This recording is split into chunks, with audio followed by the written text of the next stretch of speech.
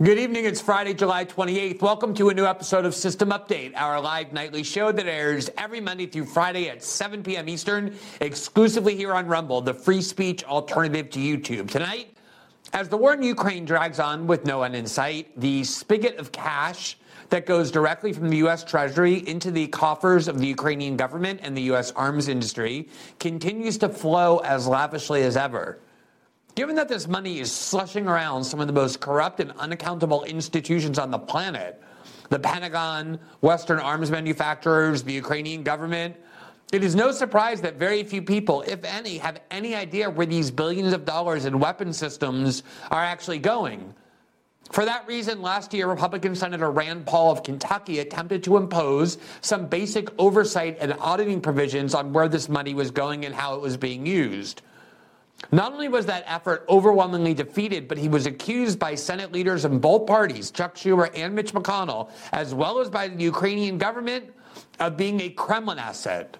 Obviously, there's no reason why you'd want to have oversight on the whereabouts of American money unless you're working for Russia. A year later, Senator Paul this time has allies in his attempt to impose some basic safeguards on the flow of this money, namely most of the Republican Senate caucus, many of whom are emphatic supporters of Biden's proxy war in Ukraine, but believe that some oversight is now necessary on this money, as well as two Democratic senators, John Ossoff of Georgia and John Tester of Montana.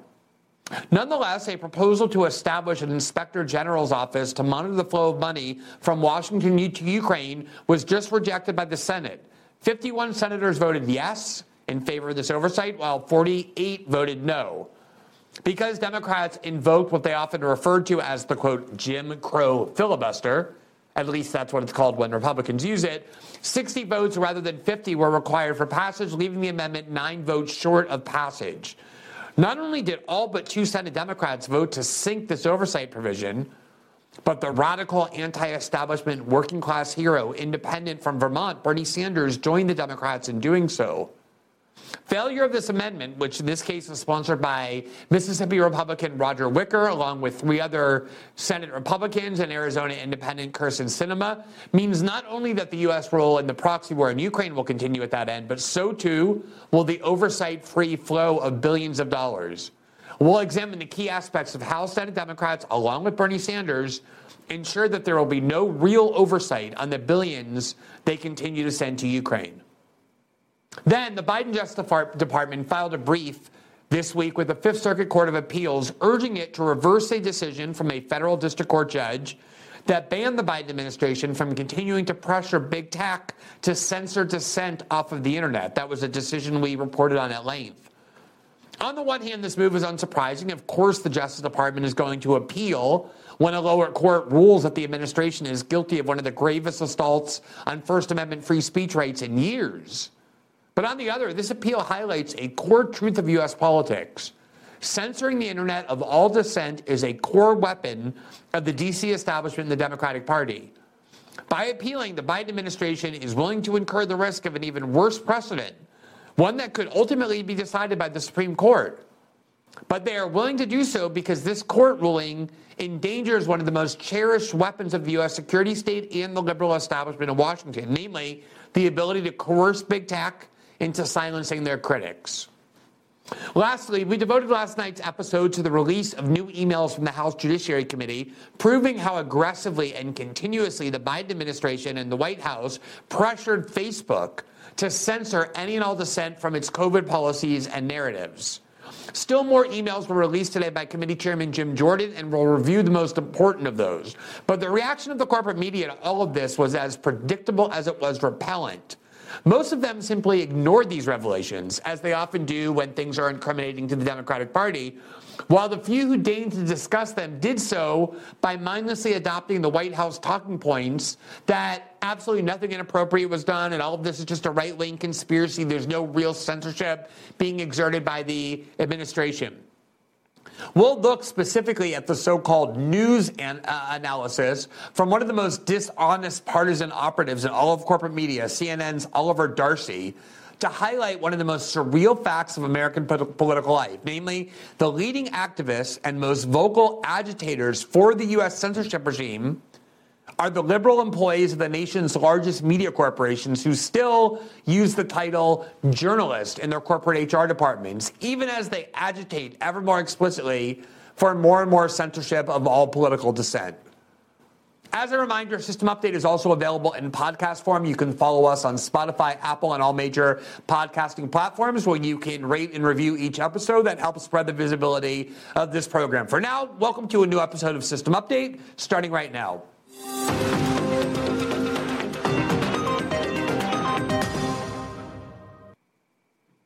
If we were to report on each time the Biden administration and the Biden Pentagon announce a new large package of money to send to Kiev, we would do little else on this program except report on that. That's how often it happens. We try to report on it when it's a particularly large package or when there's something connected to it that is particularly notable, but you should just assume, because it's true, that there is a spigot of money that has been turned on since February of 2022 that goes from the U.S. Treasury Department into the coffers of Raytheon, the U.S. arms industry, the CIA, and Ukrainian government agencies in Kiev. Very few people even know where this money is going. Just this week, the Secretary of Defense, Lloyd Austin, who you should recall, prior to becoming the Biden Pentagon chief, was on the board of directors of Raytheon, one of the primary beneficiaries of this war, announced what he called additional security assistance to meet Ukraine's critical security and defense needs. He added, "We are prepared to stand with Ukraine." Oh, there you see the official flag of the United States, which is the Ukrainian flag, for as long as it takes. Here is the official press release that he issued. There you see it on the screen. The Biden administration announces additional security assistance for Ukraine, and the Pentagon press release reads, quote, "Today, the Department of Defense announced additional security assistance to meet Ukraine's critical security and defense needs. This authorization is the Biden administration's 43rd drawdown of equipment from DOD inventories for Ukraine since August 2021, as the U.S. government, this is his words, has continuously provided Ukraine with the weapons and equipment it needs for the battlefield." He goes on. This authorization, he goes on, "Today's commitment in security assistance, valued at up to $400 million, includes additional air defense munitions, artillery and other ammunitions, armored vehicles, anti-armor weapons, and other equipment to help Ukraine counter Russia's ongoing war of aggression. The capabilities in this package include," and then he lists 15 or so different kinds of munitions, including munitions for Patriot air defense systems, Stinger anti-aircraft systems, ammunition for high-mobility artillery rocket systems, HIMARS, and a whole variety of other munitions, many of which are manufactured and sold by Raytheon, the corporation on whose board of directors Lloyd Austin served before needing a waiver and getting a waiver to become Biden's Pentagon chief.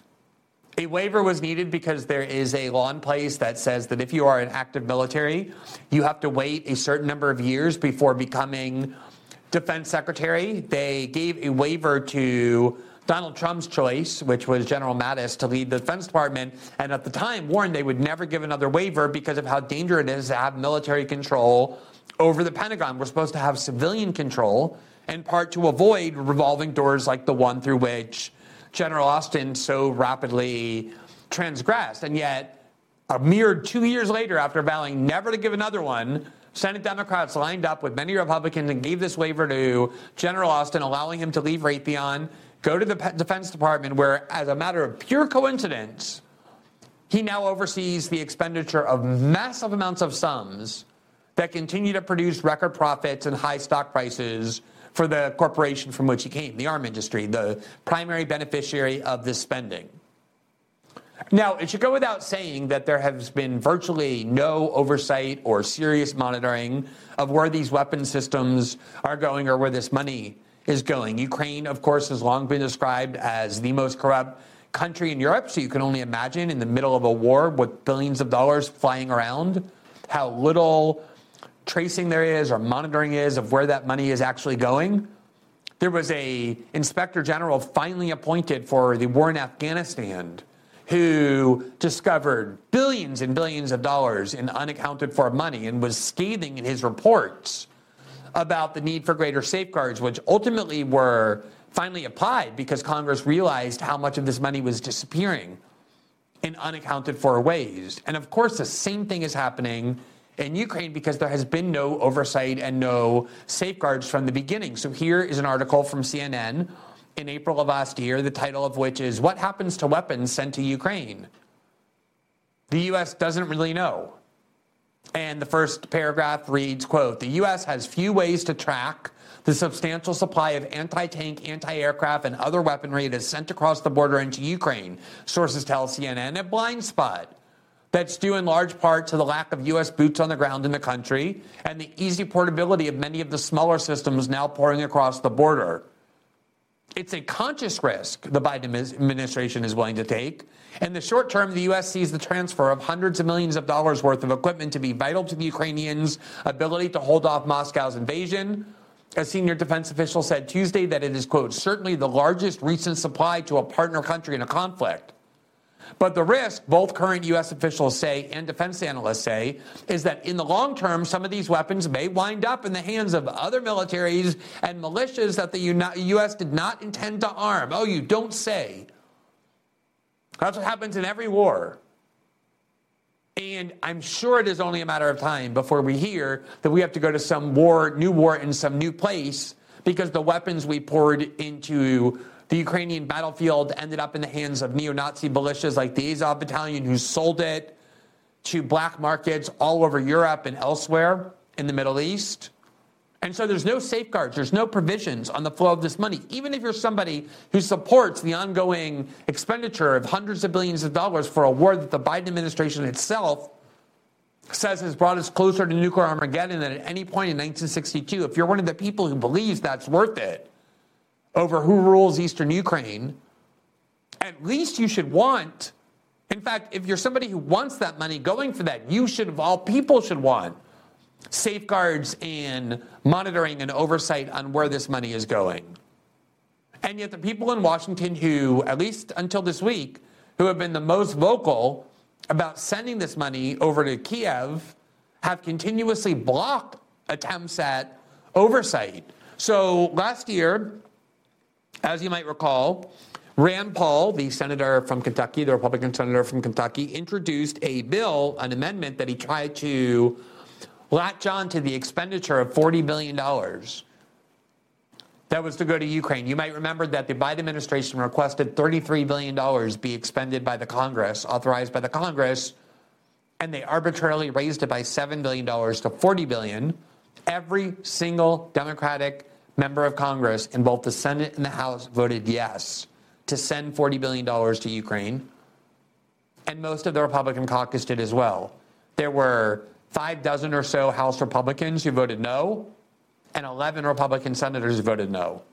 But the bulk of the Republican Party joined with the unanimous Democratic Party and Bernie Sanders to vote yes. And the Senate was so desperate to get this money approved that they tried to fast-track it, which required unanimous consent, and Rand Paul refused to give it because he wanted to impose the condition that there be a new inspector general office, or rather to require the existing inspector general, the one that did such a good job in the war in Afghanistan, to now start monitoring, like they did for the war in Afghanistan, where this money is going in Ukraine. And he was laughed out of the Senate by virtually every member of both parties. Chuck Schumer and Mitch McConnell both implied that he was doing Putin's bidding. And so now he's back, Rand Paul is, a year later, many billions of dollars more, to try once again to introduce a bill that would provide for the same exact oversight. So here you see the press release from Rand Paul's office this week, the headline of which is Dr. Paul introduces bill to provide much needed oversight for Ukraine spending. And it reads, quote, "Today, U.S. Senator Rand Paul, ranking member of the Senate Homeland Security Committee, and Governmental Affairs Committee introduced the Ukraine Aid Oversight Act, which would extend the Special Inspector General for Afghanistan Reconstruction, SIGAR, oversight authority to supervise American spending to Ukraine in order to detect and prevent waste, fraud, and abuse. Quote, a little over a year ago, I proposed an amendment to the massive $40 billion Ukraine spending package that would have entrusted a proven and effective inspector general to oversee and track how funds are spent in Ukraine. My amendment was rejected, and today over $113 billion in taxpayer dollars have been sent to Ukraine without proper oversight, said Dr. Paul. My Ukraine Aid Oversight Act would extend SIGAR's oversight authority to include aid to Ukraine and provide taxpayers with an accurate accounting of how their money is spent, as well as to detect and prevent waste and fraud. Last year, Dr. Paul offered a similar proposal as an amendment to the first Ukraine spending package. Since then, the U.S. has spent over $113 billion to Ukraine. Given the fast-evolving situation on the ground in Ukraine and the significant sums already committed, the American taxpayers deserve the oversight experience of tried-and-true investigatory personnel to detect and prevent waste, fraud, and abuse. Now, that to me seems just intuitively reasonable, the idea that if we're going to send over $100 billion and counting to a war zone to the most corrupt country in Europe, we should at least have robust oversight provisions to ensure that the money is going for the intended purpose. And yet, amazingly, there was contempt heaped on Senator Paul for trying to do that, and he was cast as a Russian propagandist. Here is a video from a report on what happened back in May of last year with regard to this oversight. To the U.S. Constitution, not to any foreign nation, and no matter how sympathetic the cause, my oath of office is to the national security of the United States of America. We cannot save Ukraine by dooming the U.S. economy. This bill under consideration would spend $40 billion. This is the second spending bill for Ukraine in 2 months, and this bill is 3 times larger than the first. Our military aid to Ukraine is nothing new, though. Since 2014, the United States has provided more than $6 billion in security assistance to Ukraine, in addition to the $14 billion Congress authorized just a month ago. If this bill passes, the U.S. will have authorized roughly $60 billion in total spending for Ukraine. For those who say this is not... So that bill did pass, as I said, with unanimous Democratic support and overwhelming Republican majority support. But Rand Paul's amendment to provide oversight did not succeed. As a result, a month or so later, the Ukrainian government issued a blacklist of American citizens that it claims were Russian propagandists. And on that list appeared Congressman Paul, or Senator Paul, as well as former Congresswoman Tulsi Gabbard, along with myself and Professor Mearsheimer. So this is the effort to suggest that any Americans who exercise our constitutional right to oppose the U.S. government's role in Ukraine, or even to question where this money is going, are to be deemed Russian propagandists on an official blacklist issued by the Ukrainian government that on the one hand demands that U.S. citizens give our taxpayer money, our hard-earned money, to their government, and on the other issues these blacklists about our journalists and our politicians who question the U.S. government's role in Ukraine.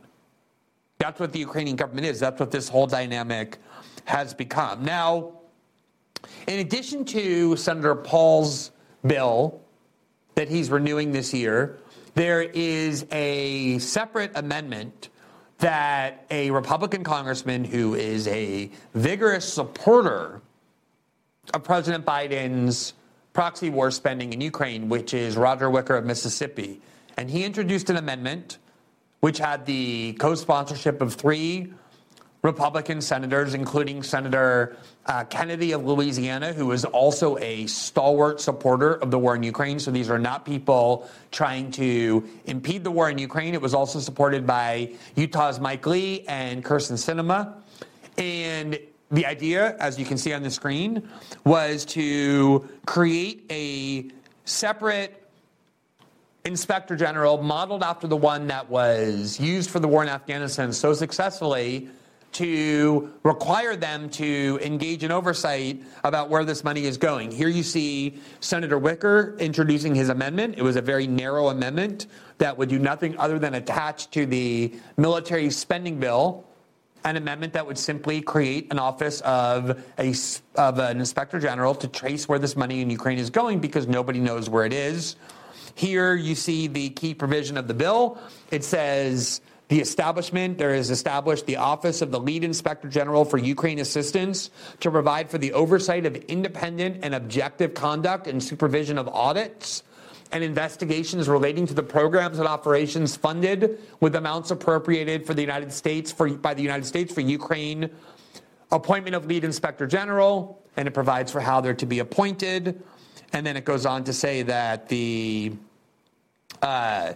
key roles, the duties of this Inspector General are as follows. 1, to appoint from among the officers of the Inspector General an Assistant Inspector General for Ukraine Assistance who shall supervise auditing and investigative activities and assist the Lead Inspector General in the discharge of responsibilities under this subsection.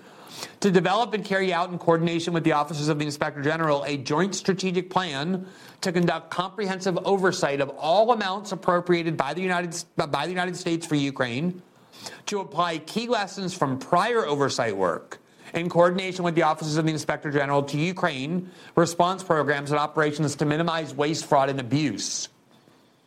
So it is exactly what it sounds like, a very narrow amendment that would do nothing other than create an Inspector General modeled after the one that saved so much money and detected so much fraud and corruption in the war in Afghanistan. It would genuinely seem impossible that anyone would oppose this. And yet, it failed. It did not get implemented. The Senate blocked its enactment. Here you see the roll call vote. There were 51 yes votes and 48 no votes. And because the Democrats invoked the Jim Crow racist filibuster, as they call it, 60 votes were needed for passage. They only got 51 votes, which is a majority of the senators, but that was 9 votes short needed for passage. So the Democrats not only voted no, but they invoked a filibuster to ensure there was no actual vote on this amendment. That's how badly they wanted to ensure that there was no oversight on the hundreds of billions of dollars they're going to end up spending in Ukraine. They've already spent $113 billion. So let's take a look at the vote, which I put here on the screen. It was essentially a party line vote with a couple of exceptions. So every Democratic senator voted no against this amendment to create an Inspector General, with the exception of 2 Democratic senators who voted yes, one of whom was John Ossoff. Let me get a different pen, one that you can actually see. There's John Ossoff. He voted yes. And the other Democratic senator who voted yes was John Tester of Montana. That's how the 51 majority vote total was received. Every Republican voted yes in favor of these oversight provisions, with one exception, and that was Senator Paul. He was the only Republican who voted no. Now, we reached out to his office to ask why he voted no, but I can almost guarantee what the reason is, knowing Senator Paul and his work and his vote history, which is that on principle, he opposes the creation of a new office, a new Inspector General, when he believes the current one that is already in place, that was already spent and created, the one that worked on Afghanistan, can simply be transferred to this work in Ukraine. In fact, in his statement, he essentially says, my bill's better because it doesn't require the creation of a new agency. But on principle, Rand Paul wants the same amount of oversight as every other Senate Republican who voted yes. He just, on principle, didn't want to create a new agency. In addition to the no votes from every single Democratic senator, you also had the ostensible independents, including August King of Maine, who voted no, and Bernie Sanders, who voted no. There you see Sinema's vote. She voted yes as an independent. She was one of the co-sponsors of the bill. That means that Bernie Sanders and Elizabeth Warren both voted no. There you see Elizabeth Warren's vote. on oversight for hundreds of billions of dollars sent to Ukraine. And what makes this so amazing is that Bernie Sanders was one of the leading advocates for exactly this kind of oversight when it came to the war in Afghanistan. And he praised on the work of the Inspector General in detecting huge amounts of corruption in the billions of dollars that went to Afghanistan. And Elizabeth Warren has been urging these kinds of audits and this kind of oversight for banking expenditures and all kinds of other expenditures because of how much corruption and fraud takes place when everybody gets to have a party with U.S. taxpayer-funded money when no one is watching as a watchdog. And yet, for some reason, and we also reached out to Senator Sanders' office to try and find out why he voted no, not just Senate Democrats who support the war, but also supposedly their left-wing senators who hate large amounts of waste in the military-industrial complex, like Elizabeth Warren and Bernie Sanders, also don't want oversight or audits on this massive amounts of money being poured into Kiev. Just ask yourself, why would that be? We see the record of even CNN acknowledging that nobody has any idea where this money is going, where these weapon systems are ending up. Why would you possibly oppose oversight on where this money is going unless you don't want the public to know how it's actually being used? That's the only conceivable reason to vote no. Now, one of the arguments of the Defense Department is, oh, you don't have to worry. We audit our own money. We audit where this money is going. Just leave it to us. And I don't even think anyone would be willing to go on camera and say that with a straight face, given the fact that the Department of Defense, the Pentagon, has failed every audit to which it's been subjected ever since auditing requirements were put into place a decade ago. Here you see from The Hill in November of 2022, the headline, Defense Department fails another audit but makes progress. Quote, the Defense Department has failed its fifth ever audit, unable to account for more than half of its assets. But the effort is being viewed as a teachable moment, according to its chief financial officer. Yeah, they failed for the fifth time in a row, but we're learning now. After 1,600 auditors combed through DOD's $3.5 trillion in assets and $3.7 trillion in liability, officials found that the department couldn't account for about 61% of its assets, Pentagon Comptroller Mike McCord told reporters on Tuesday. Federal law since the early 1990s requires mandatory audits for all government agencies, and since fiscal year 2013, all but the DOD have been able to satisfy that requirement. The sheer size and scope of the department, which makes up for more than half of the U.S. discretionary spending and has assets that range from the personnel and supplies to bases and weapons, makes it difficult to audit.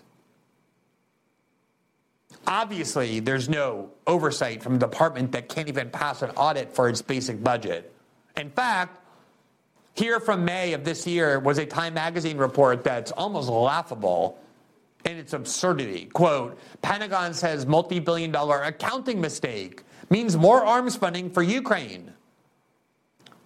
They started looking around at how much they had sent Ukraine, and they realized they had undercounted or used the wrong valuation system, and therefore that meant they get to dump $3 billion more into Ukraine due to an accounting error.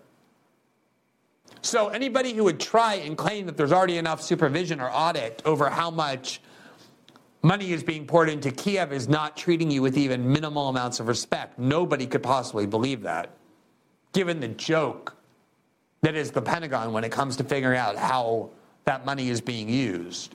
It just flies around everywhere. And it's being run by someone who genuinely came right from the board of directors of Raytheon to run that gigantic, monstrous, massive agency. So whatever the reason is for why Senate Democrats decided to block this oversight, it has nothing to do with the fact that there already is oversight, because there so plainly is none. The reasons are elsewhere. And in general, oversight, if you look at how it happened in the war in Afghanistan, ensures that the public knows where this money is going and understands when people are stealing it. And so the only effect of blocking oversight, as Senate Democrats and Bernie Sanders just did, is to ensure that the public has no idea, nor will anybody else, exactly who is profiting off of this war in Ukraine. So we're going to turn to our second story of the evening, which is the fact that the Biden administration this week appealed a very important district court ruling that we reported on at length that essentially found that the First Amendment's free speech guarantee is under one of the most sustained and profound assaults in the history of the country as a result of the Biden administration's constant aggressive attempts to coerce big tech to censor dissent off of the internet. Now, last night's show that we reported on, there you can see it on the screen, was one. This was actually our show when this court decision was issued in early July, in early this month, on July 4th, actually, a major defeat for the censorship regime. And we described what this court found, which is it had looked at the mountain of evidence that was flowing from the Biden administration, the FBI, Homeland Security, the CDC, the NIH, to the top levels of Twitter and Facebook and Google, and found that there was an unprecedented censorship campaign on the part of the top levels of the executive branch that not only was happening, but that was a profound assault on the First Amendment. The First Amendment bans not only direct censorship, where the government says no citizen shall be allowed to dissent from our policy, but also coercion on private actors to censor for them. And we had Lee Fong on our show last evening as well, talking about what the Twitter Files program, what the Twitter Files revealed about this, as well as what the court had found, and even what Lee was able to report prior to the Twitter Files about Homeland Security's systemic effort to try and control the internet through censorship. Part of that program was the appointment of that disinformation czar, Nina Yankovic, that caused too much controversy because of how preposterous she was. But the program to censor the internet has only strengthened since then.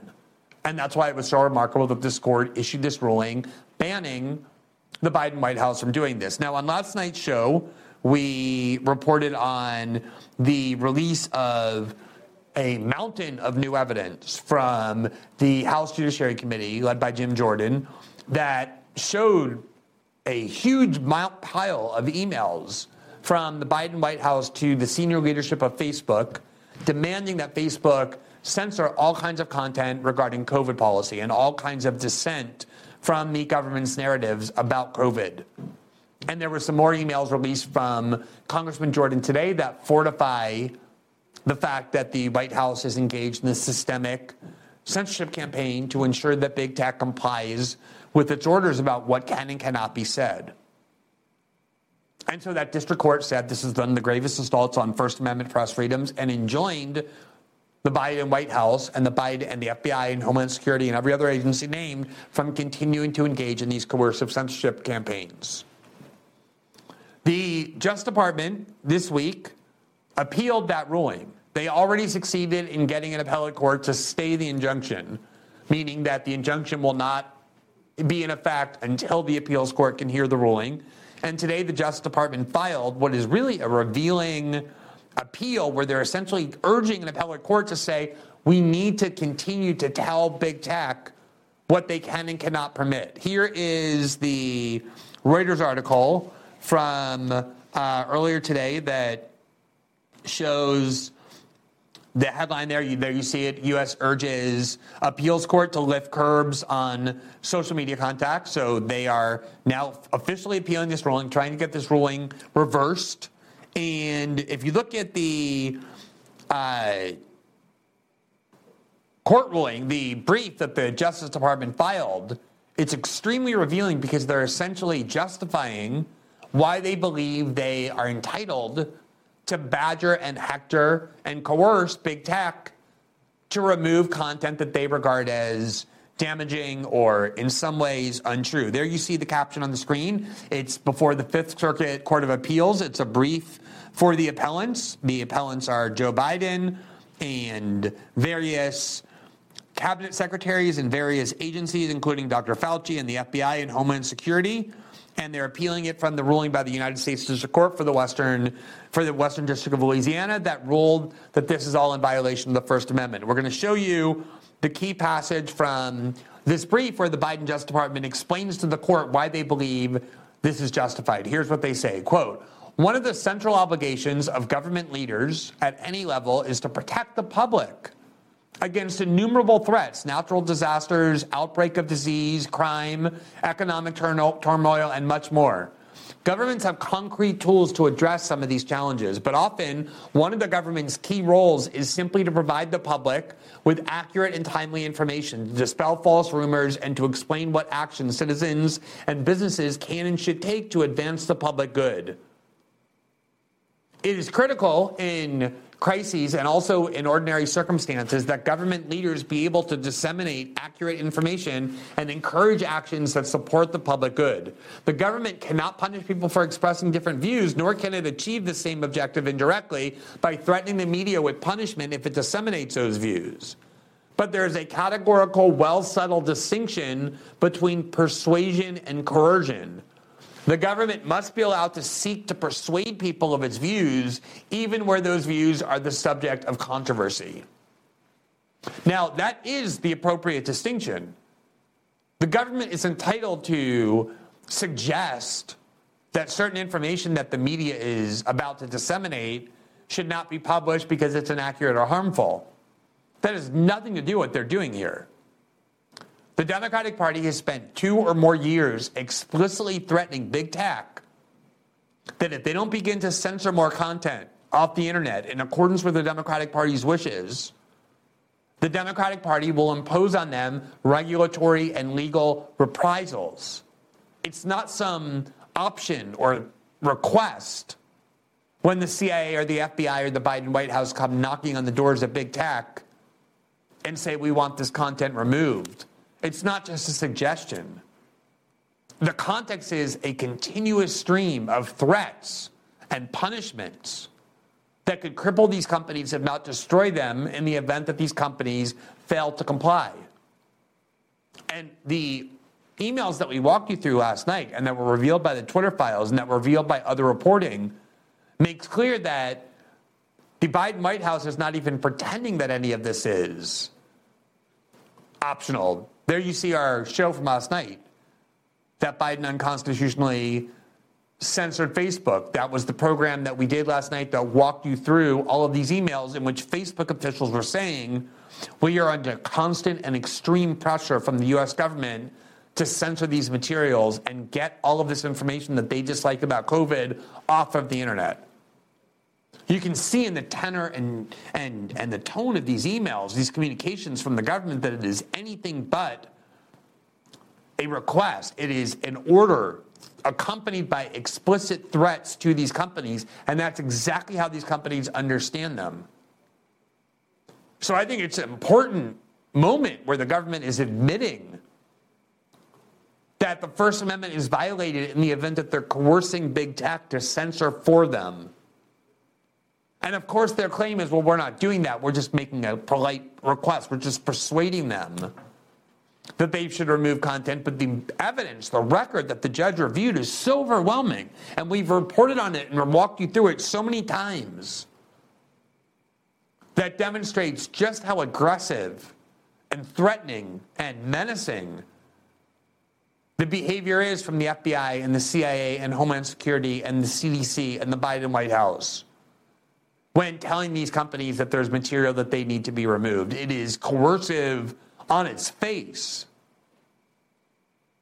Now, the federal judiciary typically does defer to the executive branch and tends to have a very permissive view of what the government can do. And I spoke last night on our after show on Locals when I was asked whether I thought the Supreme Court would ultimately rule in favor of the Biden White House or whether it would affirm the lower court's ruling. And I talked about how even though the court has a majority of conservatives on it who tend to be very pro-free speech, they also are judges who have a history of believing that the U.S. security state and the U.S. government should have very broad powers when it comes to legitimate policy objectives like protecting national security and these other things that the government, the Biden administration, is invoking to justify their censorship. But it's unclear how this will play out.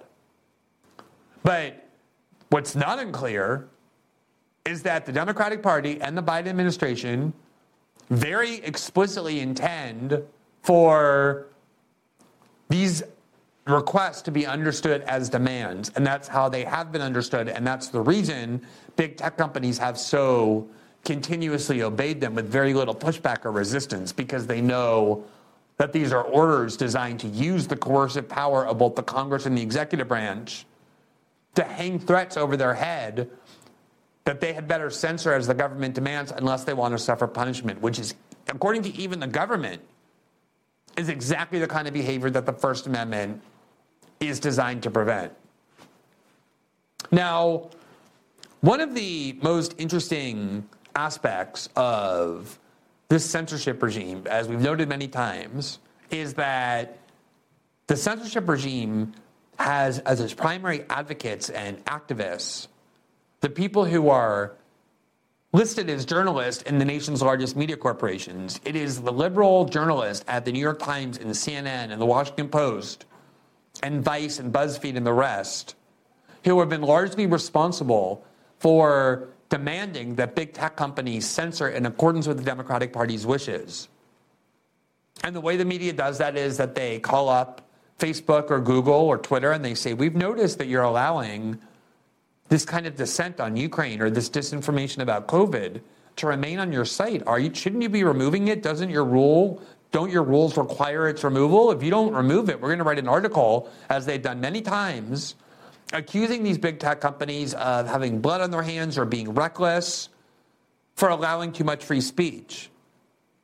And these big tech companies know and often note that the pressure to censor is coming not only from the Democratic-controlled Biden administration, but also from their Democratic allies in the corporate media.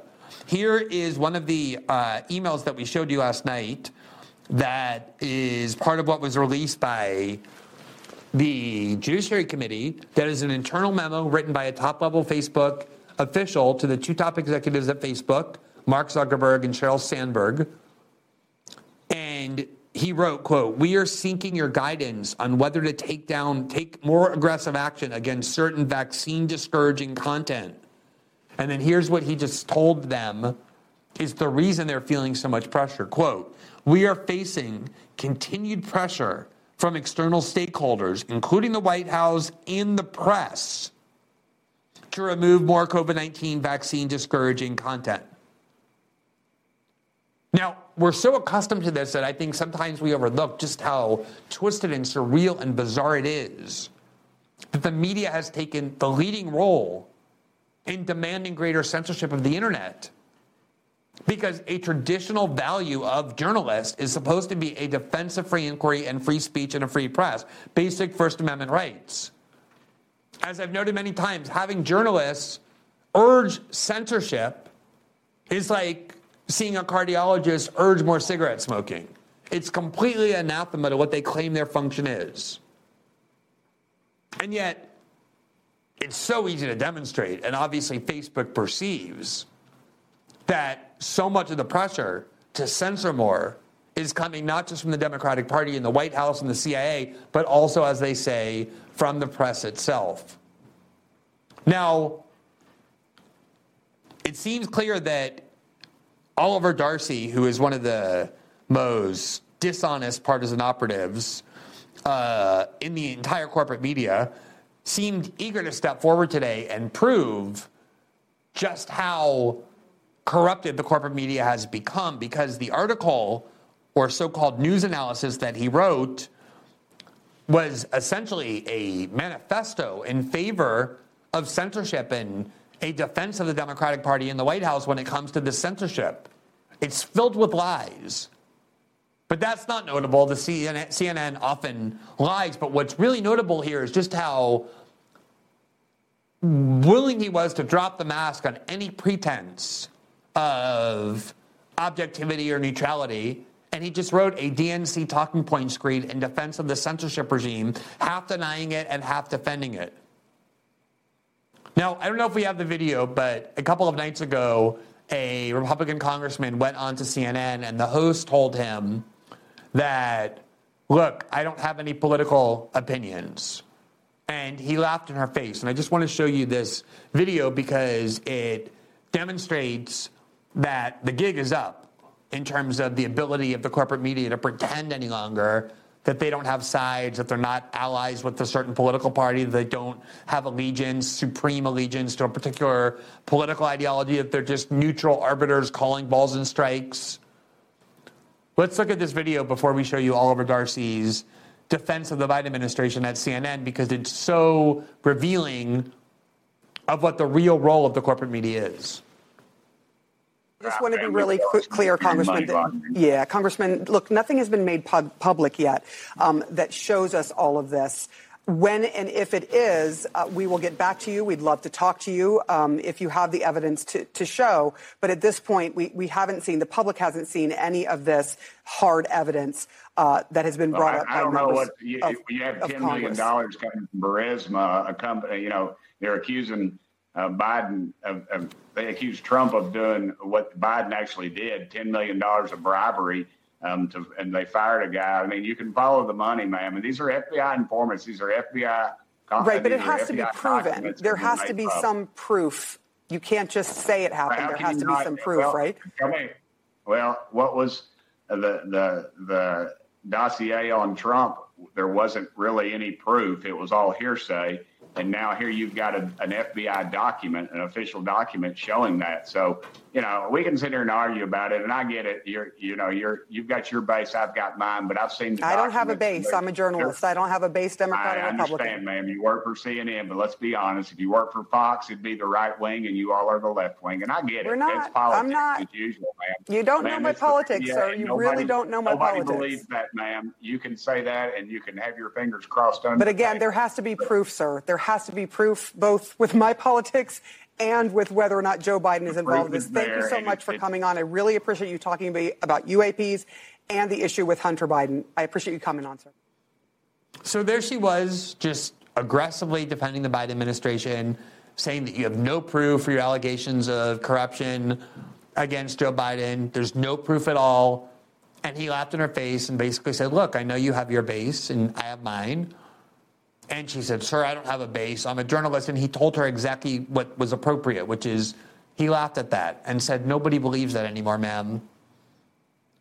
And it's absolutely true. Nobody believes that CNN is a journalistic outlet. And if you do, with apologies, you've been incredibly propagandized or misled, because everything CNN does reeks of partisan allegiance.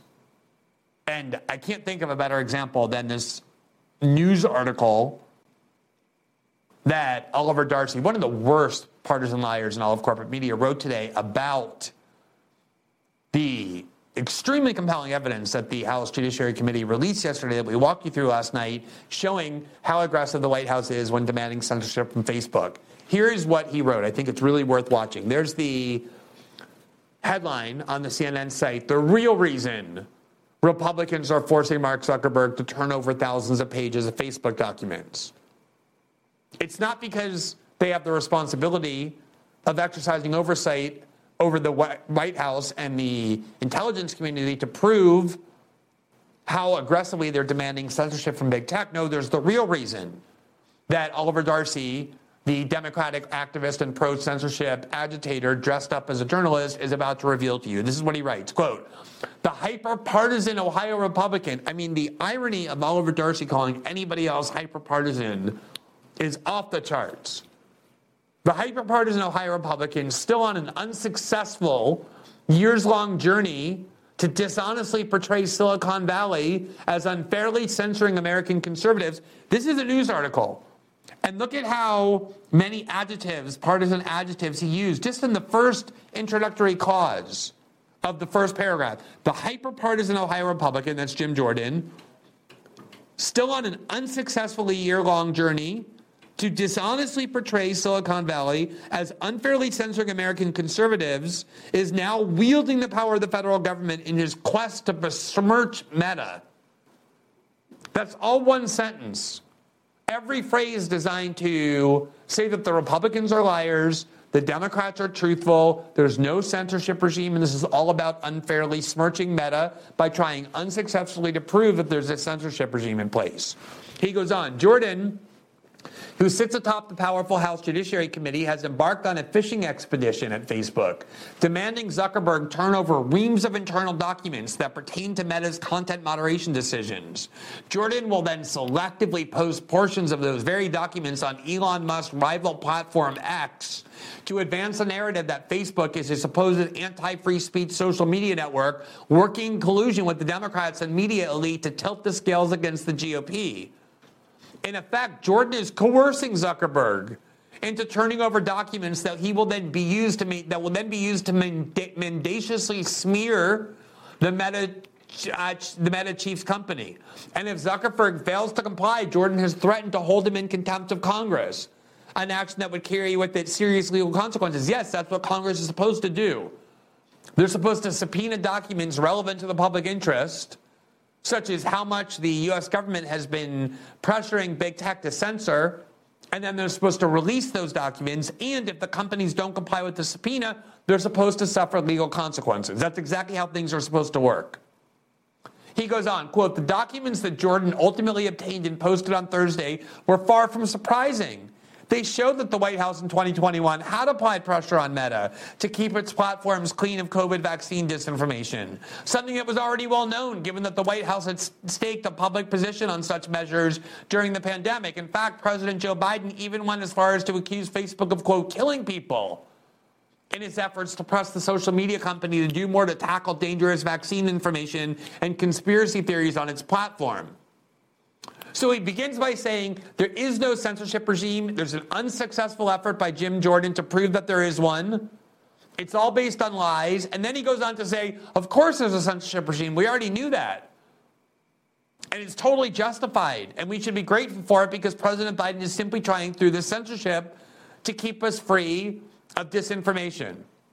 He goes on, quote, "Jordan, however, predictably hyped the documents in a much different light, dubbing them the Facebook files, a ripoff of the Musk-orchestrated Twitter files, which also failed to provide any smoking gun evidence proving government collusion in the Hunter Biden case."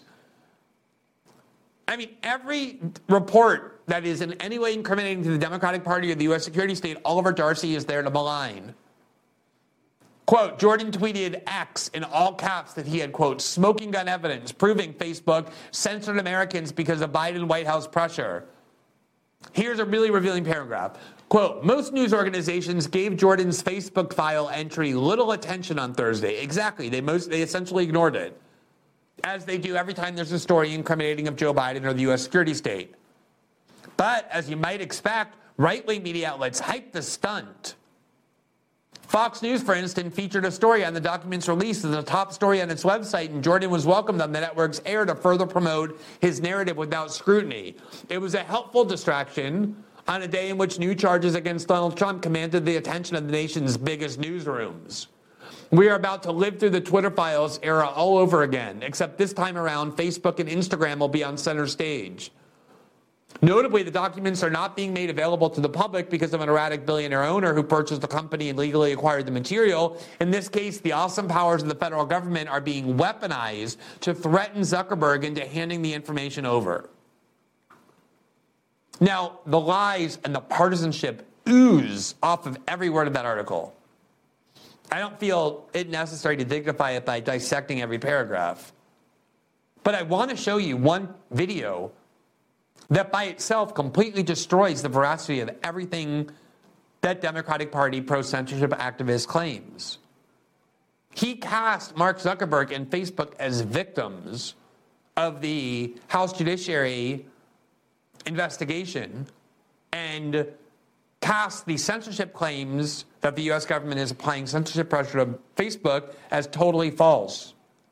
And yet, as we showed you last night, and as we're going to show you again, it was the CEO of Facebook, Mark Zuckerberg himself, who publicly complained about the endless censorship pressures applied by the Biden administration to include not only disinformation, as Oliver Darcy claimed falsely, but also content that Facebook itself knew was either debatable or claims that turned out to be true.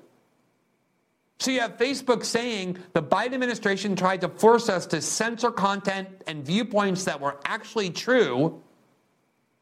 And then Oliver Darcy claims on CNN that Mark Zuckerberg is a victim because none of this ever happened, and this is just the Biden White House trying to protect us from disinformation. Let's look at what Mark Zuckerberg himself said in June. So misinformation, I think, has been a really tricky one because there are things that are kind of obviously false, right, that are maybe factual, but may not be harmful. So it's like, all right, are you going to censor someone for just being wrong? It's, if there's no kind of harm implication of what they're doing, I think there's a bunch of real kind of issues and challenges there.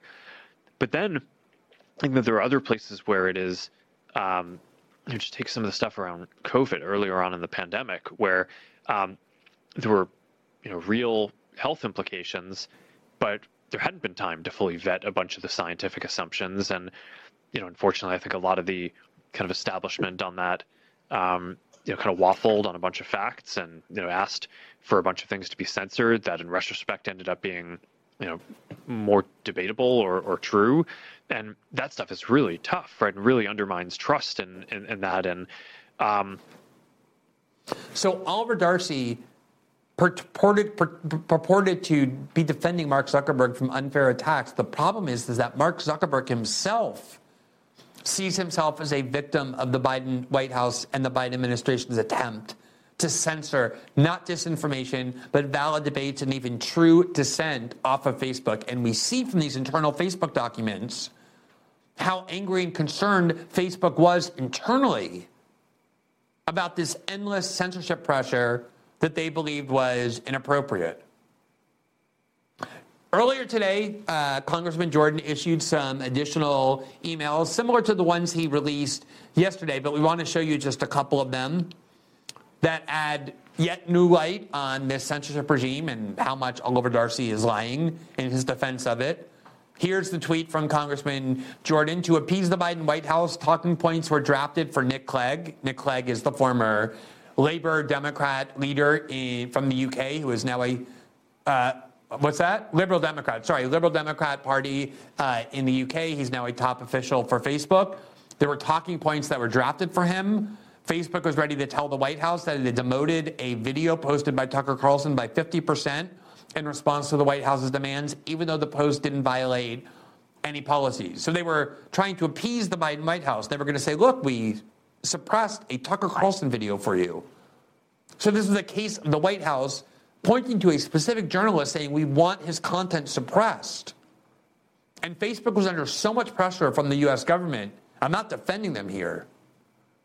They should have defied these orders. And that some of these documents, they even acknowledged they made a mistake.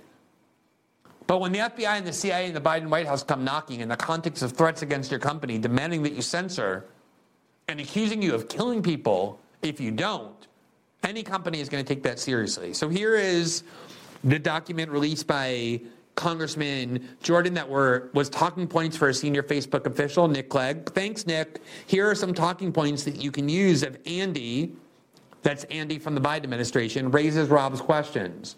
How was this Tucker Carlson post not violative? And then he was supposed to say, while we remove content that explicitly directs people not to get the vaccine, as well as content that contains explicit misrepresentations about vaccines, we reviewed this content in detail, and it does not violate these policies. And then the White House would say, moreover, you say reduced and demoted. What does that mean? There's 40,000 shares on the video. Who is seeing it now? How many? How effective is that? Is this a valid role for the U.S. government to be demanding of Facebook? Prove to us how many people are seeing it and how many people you're censoring.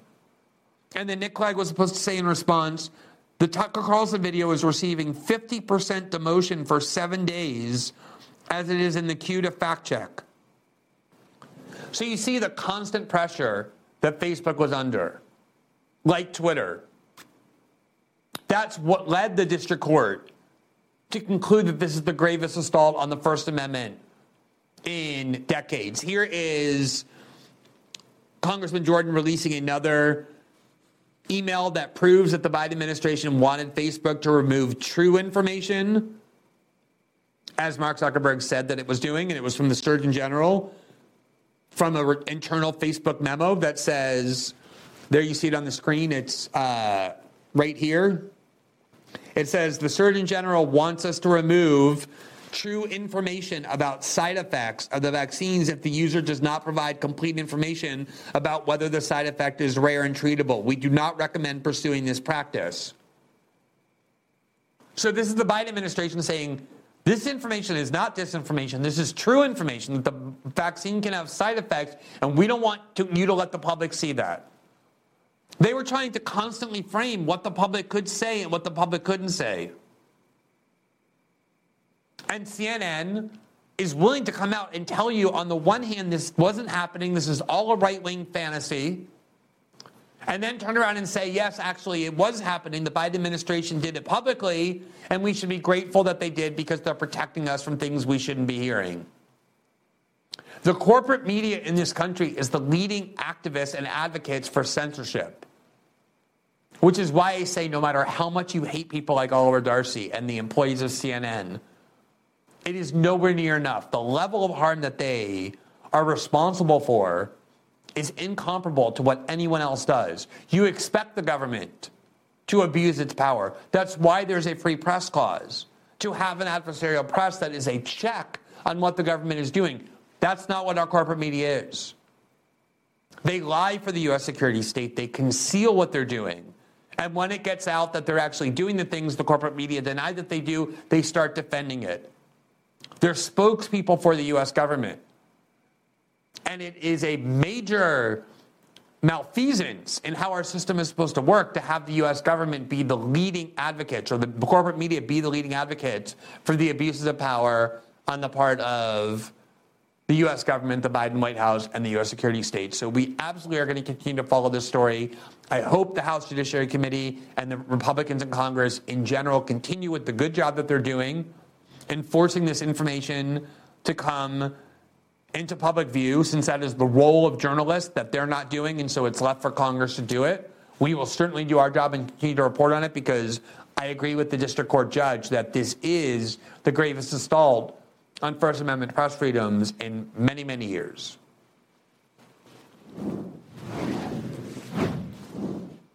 That concludes our show for this evening. As a reminder, System Update is also available in podcast form, where you can follow us on Spotify, Apple, and all other major podcasting platforms. We will be back on Monday night and every night at 7 p.m. Eastern, exclusively here on Rumble. Have a great evening and a great weekend, and we will see you next week.